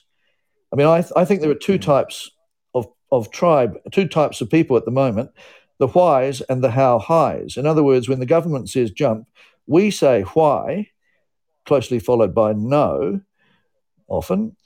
But there's another class of person that says how high. And we need to get those how highs to be a bit more wise, as it were. And we can do that by informing the government says till you die and they're okay. Yeah. Yes, everything's rhymes in the end. But history rhymes as well. And we are now in 1930 Germany, and we don't want to be there. And the more people are informed, if they were informed in 1930 in Germany a bit better than they were, maybe Hitler wouldn't have got so far. If we could get our people informed to the extent that we are the 30% who are not hypnotizable. I guess the 30% who are hypnotized can't be reasoned with because you can't tell someone who's hypnotised that they're hypnotised. But there's the other 40%. So we need to win them over to make 70%. That should make life a bit difficult for the bullies, especially if we keep calling them communist bullies and genocidal child murderers everywhere they go all the time, and keep positing, which form of execution do you think you should have? We've now discovered a more painful lethal injection. We've had people worried that lethal injection might be too painless, but apparently there is quite a painful one. So you just keep, if we just did that to to all those people all the time, to let them know the severity and that's the way wars pan out. They have no fear. They need to have some fear. Well, they don't at the moment because they've got all these limp wrists going on about freedom. So the other side just goes selfish. What we should be doing is raging about the deaths of children. But I think that if we can't get our freedom, there's no way we can help the children. If we're not free, of course, freedom is an overarching necessity, but it's not a strategy that works anywhere near as well as if everybody was talking about the murder of children or the murder of everyone. Do you think more people would rather live in the United States than they would in China? More international people? I think that the answer to this problem that we're having in terms of growing our constituency is that they don't know anything else other than being in the communist jurisdiction that they're in. This country doesn't actually have a free jurisdiction. It's been ever since the days after World War II. It's just been tending towards more and more neoliberalism, just insanity. And it intensified from 1984 and just kept intensifying. And we didn't. Certainly, I've got to have a bit of a rethink about the 80s. I was talking about with Lindsay Perigo about this. He also thought that we might have to. I think this is a time when lots of people are changing their minds about a lot of things on receipt of new information. And I have to confess that I was not really thinking about globalism back then. I was thinking about, favouring the customer seems like a good idea, better than favouring the producer. And all of that stuff I thought seemed rather sensible. Now, on receipt of the new information about the sort of the whole global agenda and the New World Order, which seemed rather fanciful to me back then, all of that stuff, conspiracy theories, blah, blah, blah, I wasn't buying into it. David Icke, people like that seemed a bit nutty to me. All of them, almost without exception, are being proven to have been correct all along. And, that's what's happening. Scales are falling, pennies are dropping all over the place. We just have to make more of them drop with more people. Would that be enough to make them stop if they know that they can't go anywhere any of the time because people know that they are not even homicidal but genocidal and that everything they say is a lie? If you get too donkey deep into communism, that doesn't seem to matter. Ask the Chinese or the East Germans, but we're not quite there yet. Is there some hope that if we ramped up the knowledge, we could stop before we get there? Yeah, I would just say that a freer jurisdiction is better than one that is just tending towards total control. I mean, these people have no idea how many billions of dollars they're sending these tech companies by just giving up their data without even asking for any compensation. It really baffles me watching the amount of people that religiously use those sign-in scanners and not realizing how much intangible value and inflation they are adding to the market by just giving their data for free for them to turn it into billions and billions of dollars. I mean, they're just literally making, people don't realise an analysis mind map of people's psychological habits. And Damien Dement is pointing out that New Zealand, once again, is the international test basket case for ID data centres, which are being built with huge concrete footprints, apparently, all over the place in New Zealand. We're getting visits from the really top people from all these corporatist megaliths or mega corporations, very, very keen to help us set up this tracking to show how New Zealanders can be monitored all of the time, what they eat, pretty much what they think, where they are, what they buy, how they buy, whether they're going to be able to buy. This is the issue. This is happening in real time, apparently, right here, right now, as the world leader in capitulation, the handing over of ourselves, basically. And that's even perhaps on a par for frighteningness with the murders that are, not everybody's being murdered. At least they're not. The time bombs in the blood tunnels are not going off everywhere all the time. Some of them are, but we're all about to lose all of our freedoms all of the time, it seems, as a result of this digital ID. I just can't believe that there are that many parents that are running their kids up to get them a shot for something that maybe delivers treatment, maybe, for something that kids hardly ever get. Yeah. And very close to never get sick from. These parents, have they even basically asked the basic question, hey, what's in this? And does my child actually need it? And was there a news item early on saying that my children are relatively safe from COVID? I mean, these people have been told and basically two forms of information that contradicts itself from the government for years, and here they are running their precious children down, our future. These people are committing just the worst. It's child abuse. It's child abuse. Well, it's not informing yourself so you can make sure that your kid has the opportunity to have a healthy life and make good choices is child abuse. It's shocking, and the government influencing that in any direction. And it's a perfect storm because the children also, I've got, the good people that we hang out with, we like to think we're the goodies, good parents. They are really fighting hard to make sure that their kids, their teenagers, in the first instance, that they didn't get vaccinated. The teenagers are pushing back, and I've got a friend down the road, and she and her husband are beside themselves because the 14-year-old is saying, look, nothing's happened to any of my friends, and I want to be able to play rugby and all these things and have my life, and I want to get vaxxed, and they don't know what to say or do. I have another friend that the husband slammed his fist on the table and said, and these kids were 19 and 20, these ones, but they listened when he said, it's not your decision. And he said it like that. And they thought, we thought it was. They'd been down in university and they've come home for the holidays and they rather thought they might like to get vaxxed. They're aware of all the issues. But he said, look, we're going to have to look after you. We're the ones who are going to have to wheel you around in a wheelchair.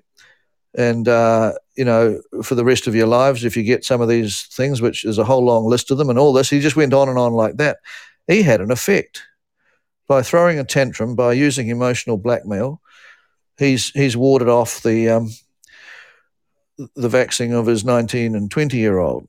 So it almost requires that kind of campaign. So that there's the parents who are uninformed who just let them do it or even recommend it, as the parents have of some of these. There's about 21 teenagers that have died, it seems, talking to the heads of the deaths team and this sort of thing, of the citizens journalists, citizen investigators. Those parents are experiencing extreme remorse. But there's the weak parents who actually talk the kids into it. Then there's the really strong parents whose kids push back in ways that the parents don't seem to be able to counter, or some of them get it done. There was a terrible case where one of the protesters that was coming down to a protest and she'd been, in other words, she was steeped in all the reasons why her kids shouldn't get vaxxed. One of them did it behind her back and died. So, she couldn't have done more. But, it's happening. It's coming at us from all directions, not least the state bullshitting. You could just get across that the great doctors of the world are saying that these things are terrible, whereas the state doctors of New Zealand, who haven't seen a patient in 25 years in the case of Bloomfield, we need to say, well, who do you believe? Do you believe the state-bribed, state-brainwashed state doctors of New Zealand, or do you believe the great doctors of the world who say these things are like having little time bombs in your blood tunnels that can go off at any time and you're being genetically modified, all that stuff? But we're not getting it out there enough, or if we are, they're not listening.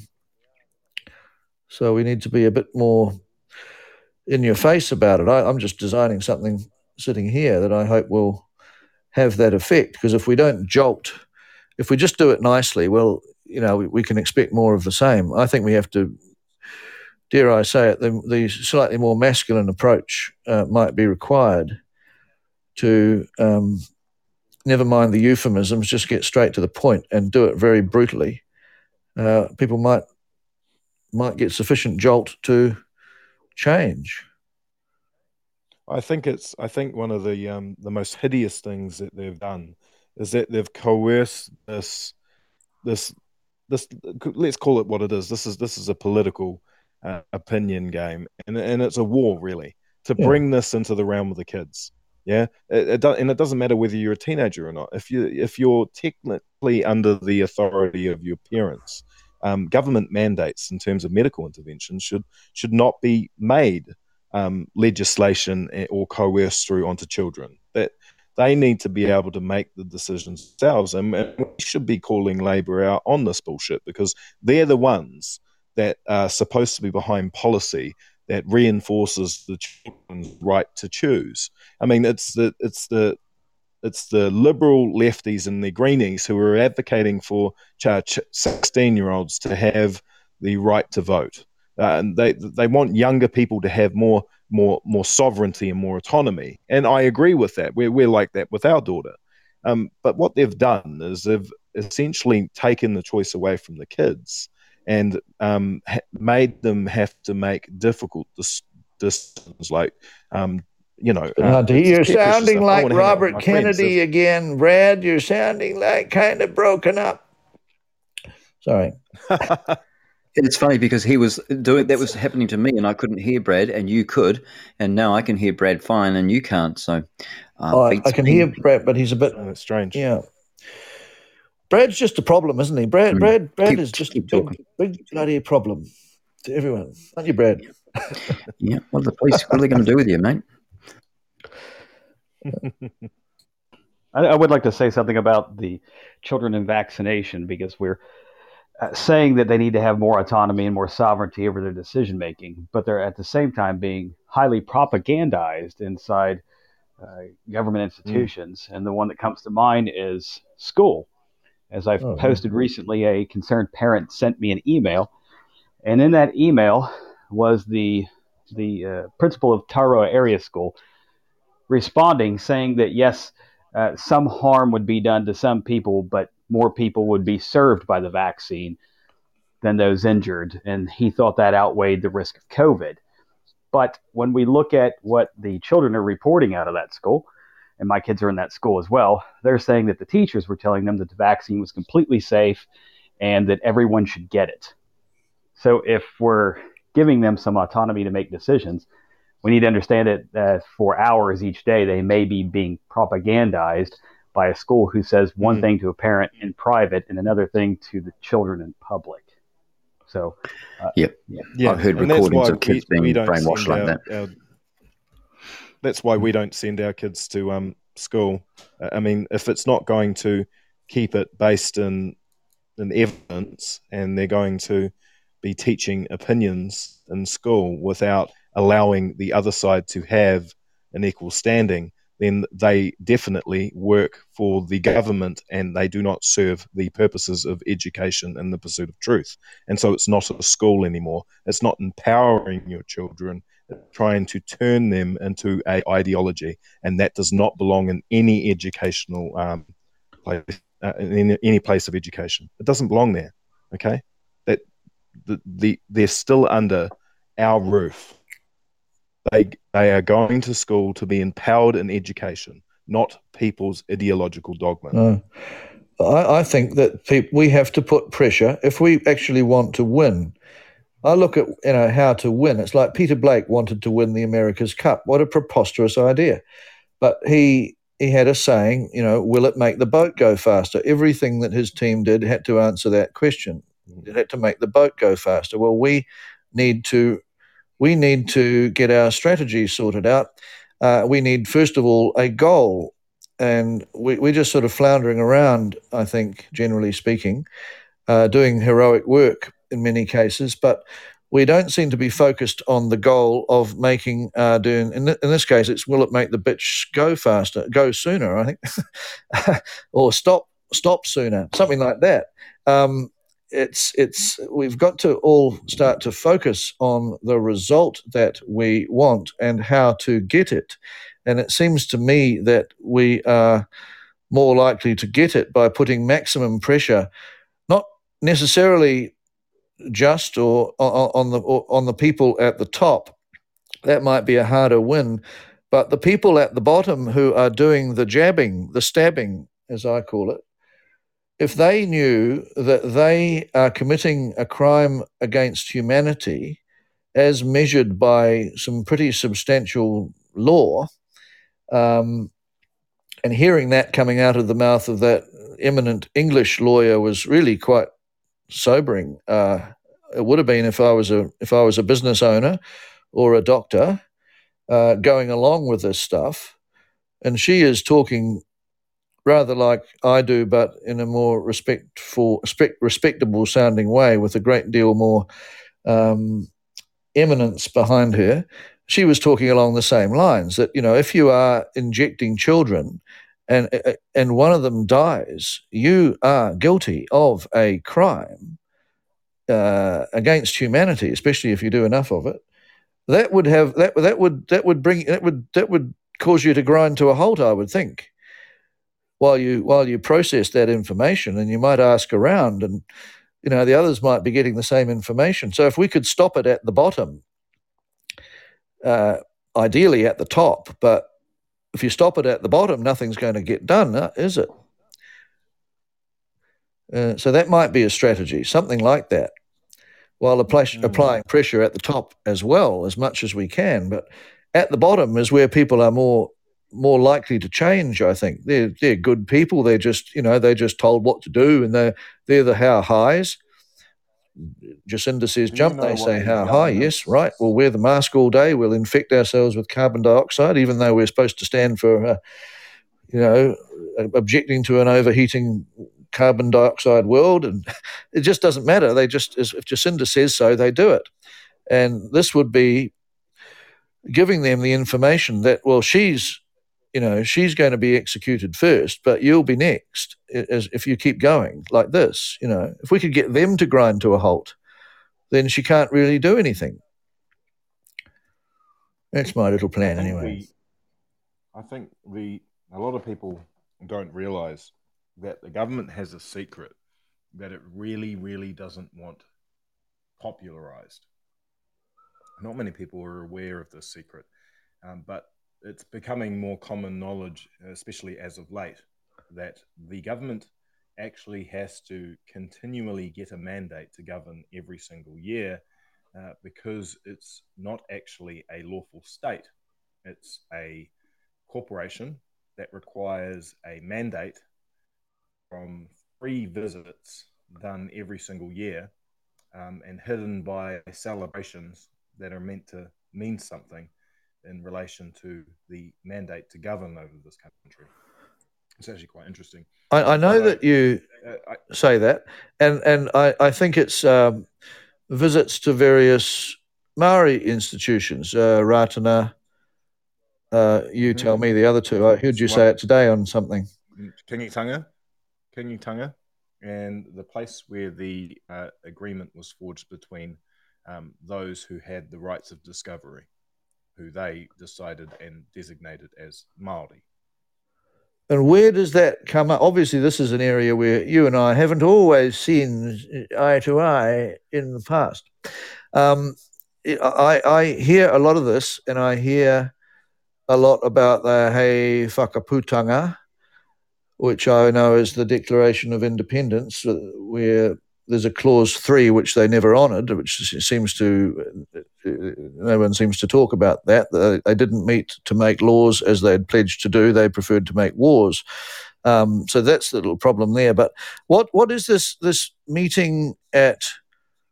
You know, the Rata, those three. Where is that enshrined anywhere? Obviously, you know that it is, but I didn't know that.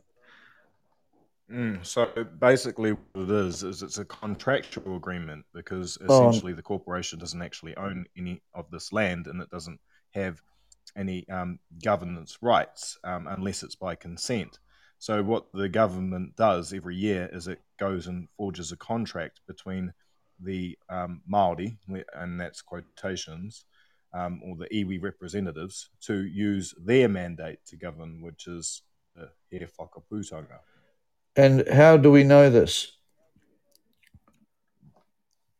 We know this because of people within the iwi representatives who leak the information. In fact, even the police know this. They do. Can you see? Absolutely. Can you see why someone like me, with this deep racism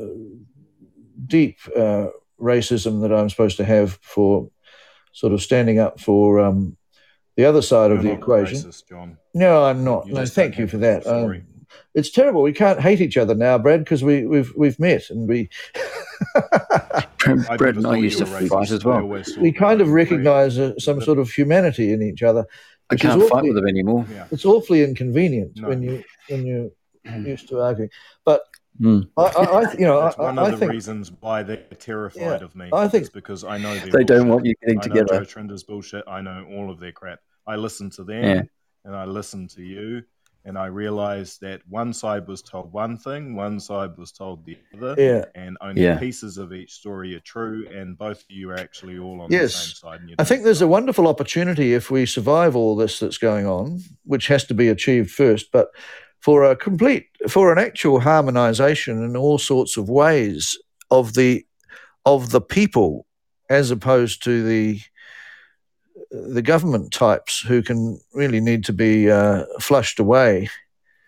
It needs to be a whole political revolution, a new entity that doesn't start life with the intention of getting to 5%. You know, it's another small party. No, we need a major party that room is made for, but by sweeping away all of the others. An electrifying vision is put to the people along these lines that a major crime has been perpetrated by these people, the whole political class, the judicial, everyone else, the academics and all the lot. And you could get some traction with that, I think. It has to be done with a sort of Trumpian audacity. That's something we could borrow from Trump. Just the audacity of thinking you can be president from a standing start. Well, that's what has to happen here. Somehow there needs to be a rising, and you don't base it on what's possible according to the past, because the past is another country. It's another very foreign country compared with what we need to be. And then. Pem Bird said to me, Pem is another person that I used to squabble with. He rather liked me standing up to the chief government whip, who happens to be my MP, and he quite liked that. And so we got to know each other quite well. And he says, in fact, he might be here. I don't know whether he's responded, Grant. I did give him an invite. But he says to me, and I went to see him in Murupara, the vaccine hesitancy capital of the universe, created in part by him and the wonderful doctor there. But he's been kicked out of his marae, his church, which he was about to be a minister of, and he's the senior kaumatua at the marae. The school which he founded and is the principal of, so naturally we met at the school both times. The Maori Party he's out of sorts with, but he was one of the founders and also the president for a while. All of these things. But he said to me, he said, I love the second verse of the national anthem. And I said, the English one. And I said, I haven't heard that for a while. Which one? Oh, men of every creed and race gather here before our face, asking thee to bless this place, God defend our free land. And I remember the next bit, which I actually thought was another verse, but it's the second part of that verse, worth saying at the same time. From dissension, envy, hate, and corruption, guard our state, make our country good and great. God defend New Zealand. But he was saying, we've got to have unity. We've got to have unity. We've got to have democracy. We've got to forget about the past, Well, of course, this is music to my ears. That's all I've ever really wanted. But, maybe there is a chance because the people here. But I was in a Zoom call. It's rather ironic that I iwi Kiwi billboard designer, Treaty Gate blog man, am in a meeting with 15 Māori and me. It's almost surreal, given what I'm held to be.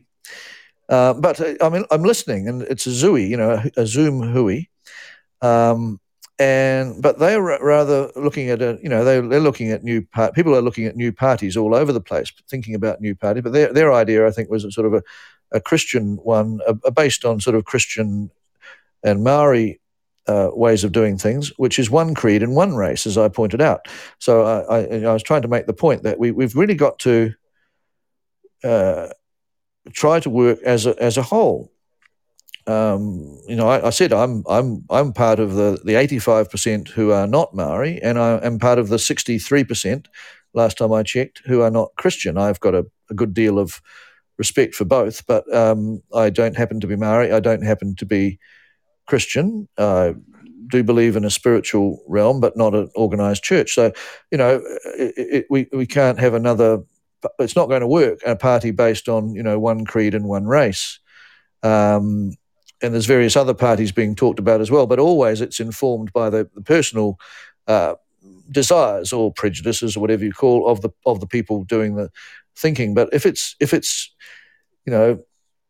groups of any kind that are not the whole, I don't think that's going to be the new way that brings us together and ensures a peaceful nation based on honesty and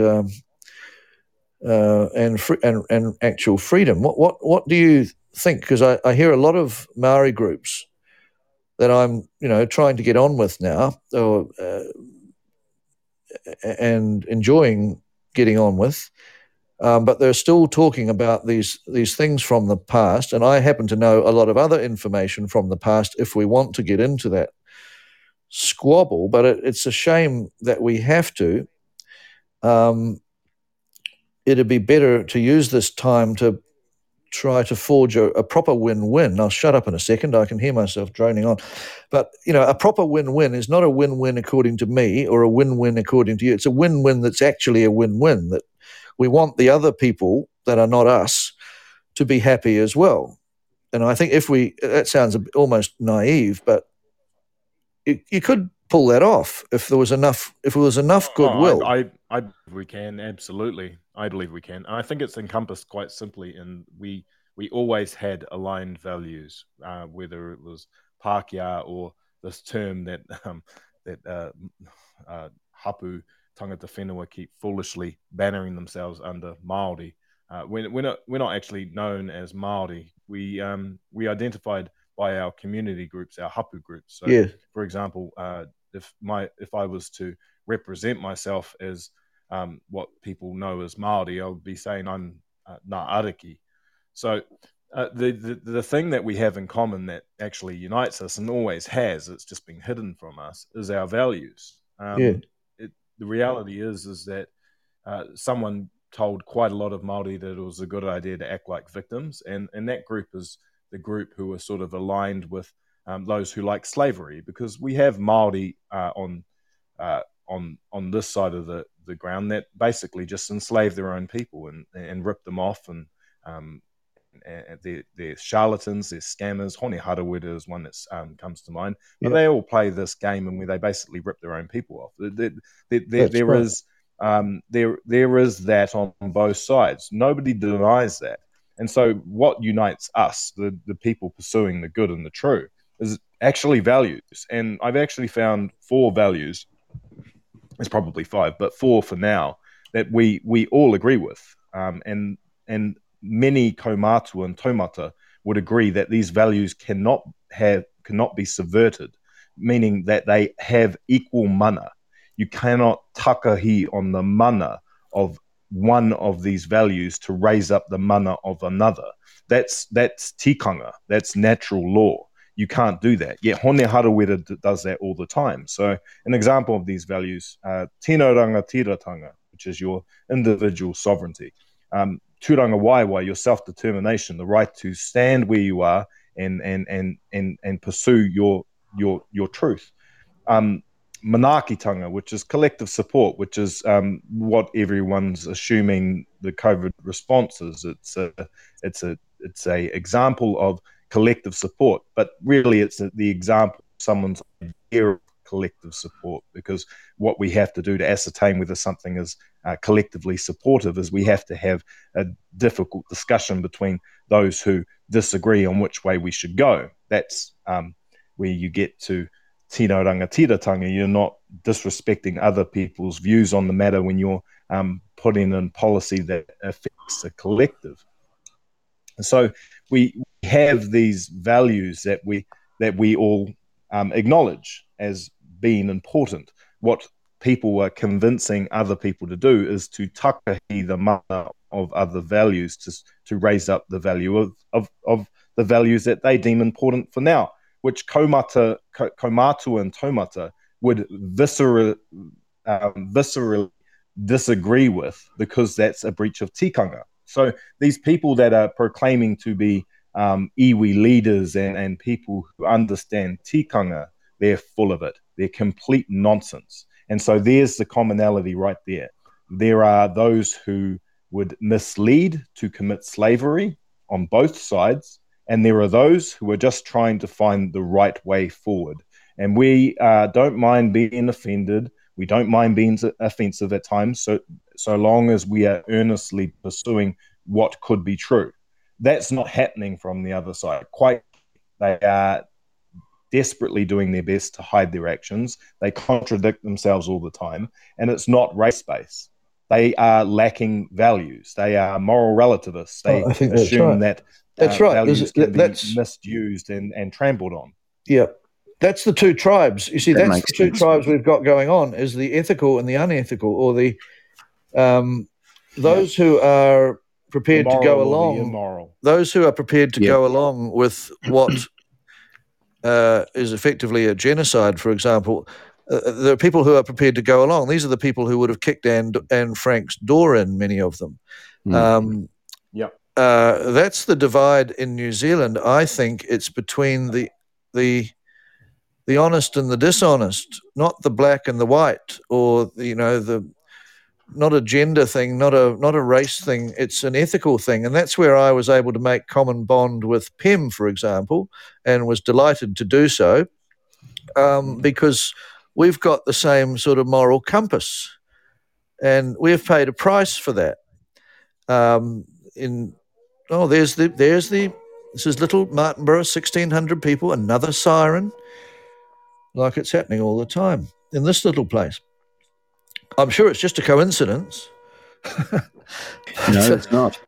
That's the great thing about what's happening now, is that the divide that I started with the Fabian socialists, the National Socialists, then moved ahead with, and now the International Socialists, the divide and conquer, the eugenics. But the divide thing is not working quite so well for them when we can have discussions like this, Brad, that are brought about by what they're doing, trying to divide us, and creating an apartheid state in a medical sense. But suddenly people who have never really agreed before, because we've never been in the same place before. I've been talking at Parliament at a Maori rally against communism, where I was talking to people in gang patches and lots of tattoos, and a most unlikely group that the likes of me would be addressing. But that's what's happening at the moment, and that's the opportunity. As long as we can overcome the elite class, which is by no means simple, but we could reforge a true United Nation where we paid attention to each other's requirements or desires in a genuine fashion rather than a combative fashion. And that would include, Maori paying attention to the needs of the Pākehā who are feeling increasingly alienated, I would suggest as well. I'd like to throw that in. And that should be possible. I said to Pim, the test of our relationship is not how well we get on against the common foe.